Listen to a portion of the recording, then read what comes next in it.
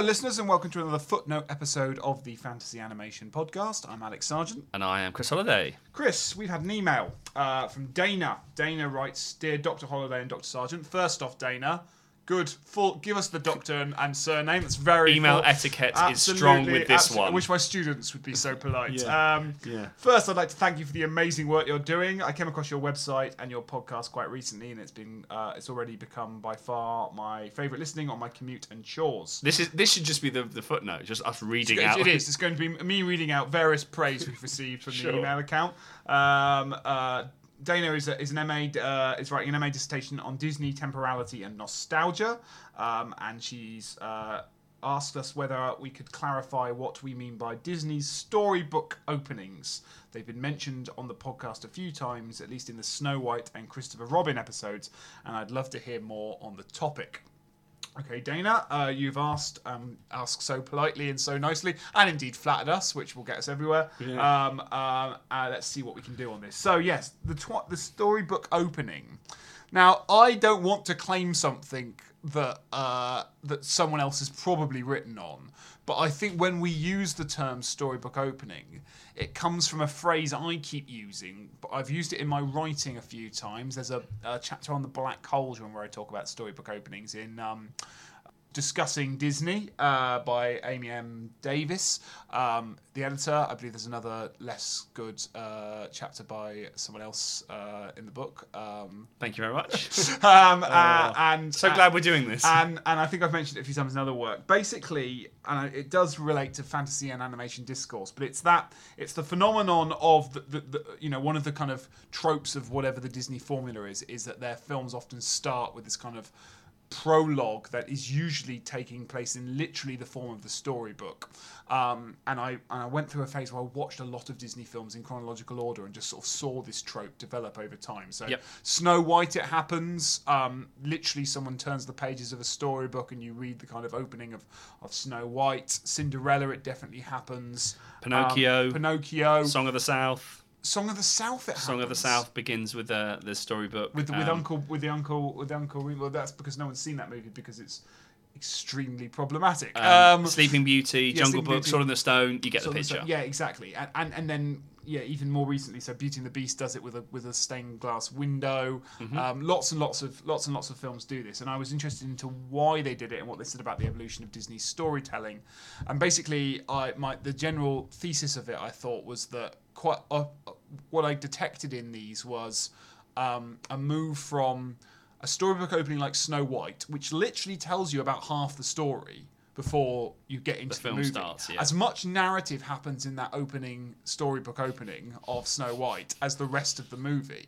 And actually a lot of what Snow White is are like little episodic vignettes of just sort of stuff happening around the plot, like the Whistle While You Work sequence. There's lots of just bits happening that are actually storytelling. Like they're not, and even the end, like they have to cut to another caption to kind of get us to the end.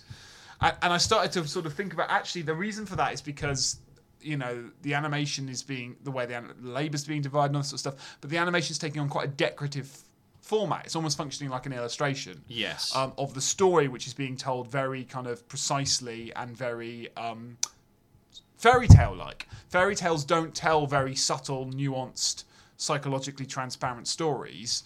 They tell very deterministic stories. There once was a beautiful young woman who was forever good. Yeah. There once was a wicked queen whose heart was made of stone. These kind of, in a sentence, we'll give you the function, the story, and you'll go with it. Yeah. And I became interested as to how that trope developed over time. At first, it does a lot of the legwork for the narrative in these early Disney features, so that the film itself doesn't have to kind of communicate that. It can get on with kind of having fun and having these kind of little moments. But then we get to things like Beauty and the Beast, and we get to things like even Aladdin has a kind of weird, like a spoken storybook open. Yes, yeah. But as the animation changes and as the register of animation changes, actually my argument would be that we move from Disney doing fairy tales with illustrations to when Disney come back to doing fairy tales, they're actually not doing fairy tales, they're doing fantasies. Yeah. Little Mermaid is not a fairy tale. Well, it's based on a fairy tale, but it's a fantasy. It's it's about a fantasy. Yeah. And it's told like a modern fantasy novel, whilst Snow White is a fairy tale. Because I think the sort of the way to look at the storybook opening is first of all, through the lens of adaptation. I mean, there's also a sort of cultural sort of legitimization process going on of animation as a medium which is doing visually what these books are doing.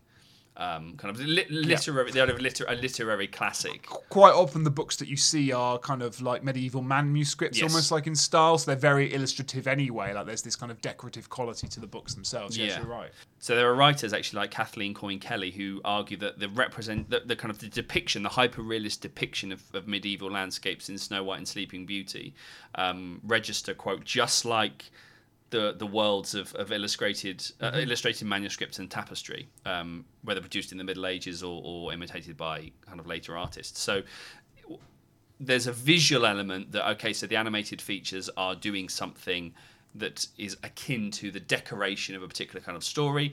However, it is often used. I mean, it has its sort of dozen key films that we mentioned.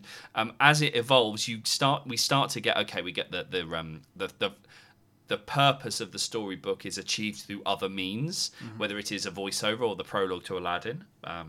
But also actually the purpose gets, like, as I say, Snow White, it literally tells you about half the plot in that first storybook of it, and then we open with I'm Wishing, and we don't do much narrative. We do sing-songing. Yes. Whilst that isn't true of later storybook openings. Jungle Book, for example, it tells us the entire story just in an animation, but it has this opening and closing to kind of provide little bookends.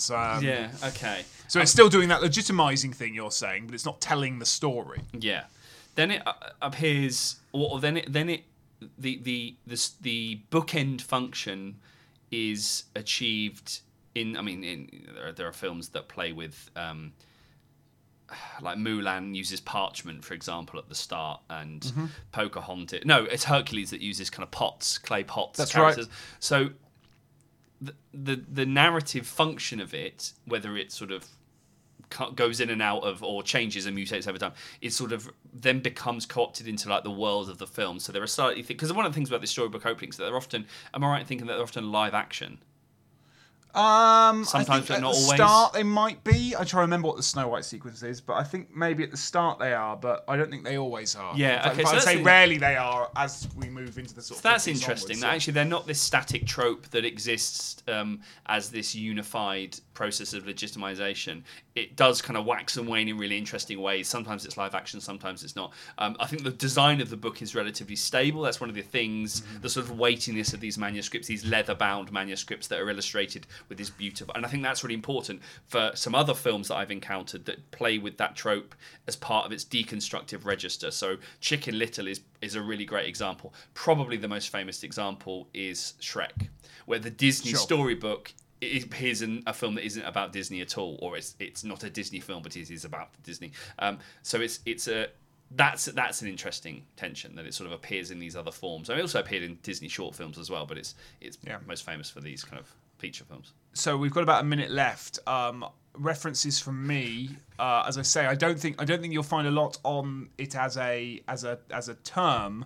But what I'm riffing on as I'm trying to articulate it are actually kind of formalist theories of fairy tales. The fairy tale has been discussed a lot in terms of its formal, narratological components, and indeed in terms of its style of narration. Because as I say, what a fairy tale is a structure by which the teller is given freedom. And I sort of forgot to mention that earlier. So the reason Snow White is very short, and it's the queen is this, and she is this, and the handsome prince is this, and we don't need to know any more about the characters, and here's the plot, is because it allows the storyteller to embellish, to play with, to tell, it's the telling that becomes dramatic, right? You know, because you don't need to spend a lot of time explaining who the character of Snow White is. We did that in a sentence. So the raw structure provides the basis through which they can be moulded and changed because they're part of oral storytelling culture. And Vladimir Prop's The Mythology of the Folk Tales really good for this.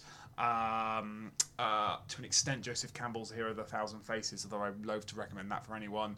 Well, I would say in terms of animation. Well, no, actually, I was going to say writers, literary theorists like Gérard Genette that talk about paratexts and the sort of, because it makes me think about the mystery of these. These are not just sort of they're not static spaces, but they also have this question of kind of temporality, exactly as Daniel was saying, that there is this temporal element, which is okay. So when is this story taking place? Who is telling this story?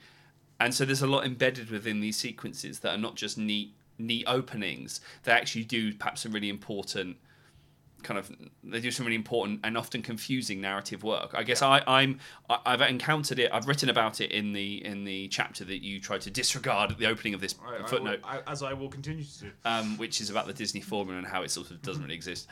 In Amy Davis's discussing Disney, where I talk about the opening of Chicken Little and how the storybook is kind of wielded and disregarded to talk about newness, and that is riffing not actually on the storybook opening of Disney, but it's actually riffing on the Shrek opening, which is about 5 years earlier.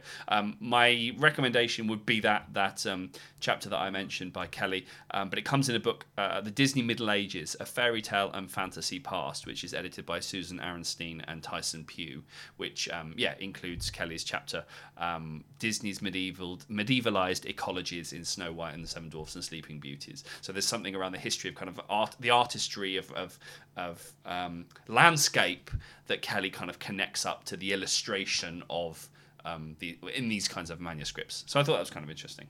Thanks, Dana, for your question. Yeah. If you have your own suggestion for what you'd like us to talk about on the Footnote episodes, you can email us up at fananimresearch, FANANIM research@gmail.com, and we'll happily read it out on the podcast. Yeah. Otherwise, that's been us, and we'll see you next time.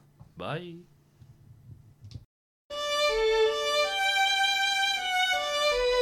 Thank you.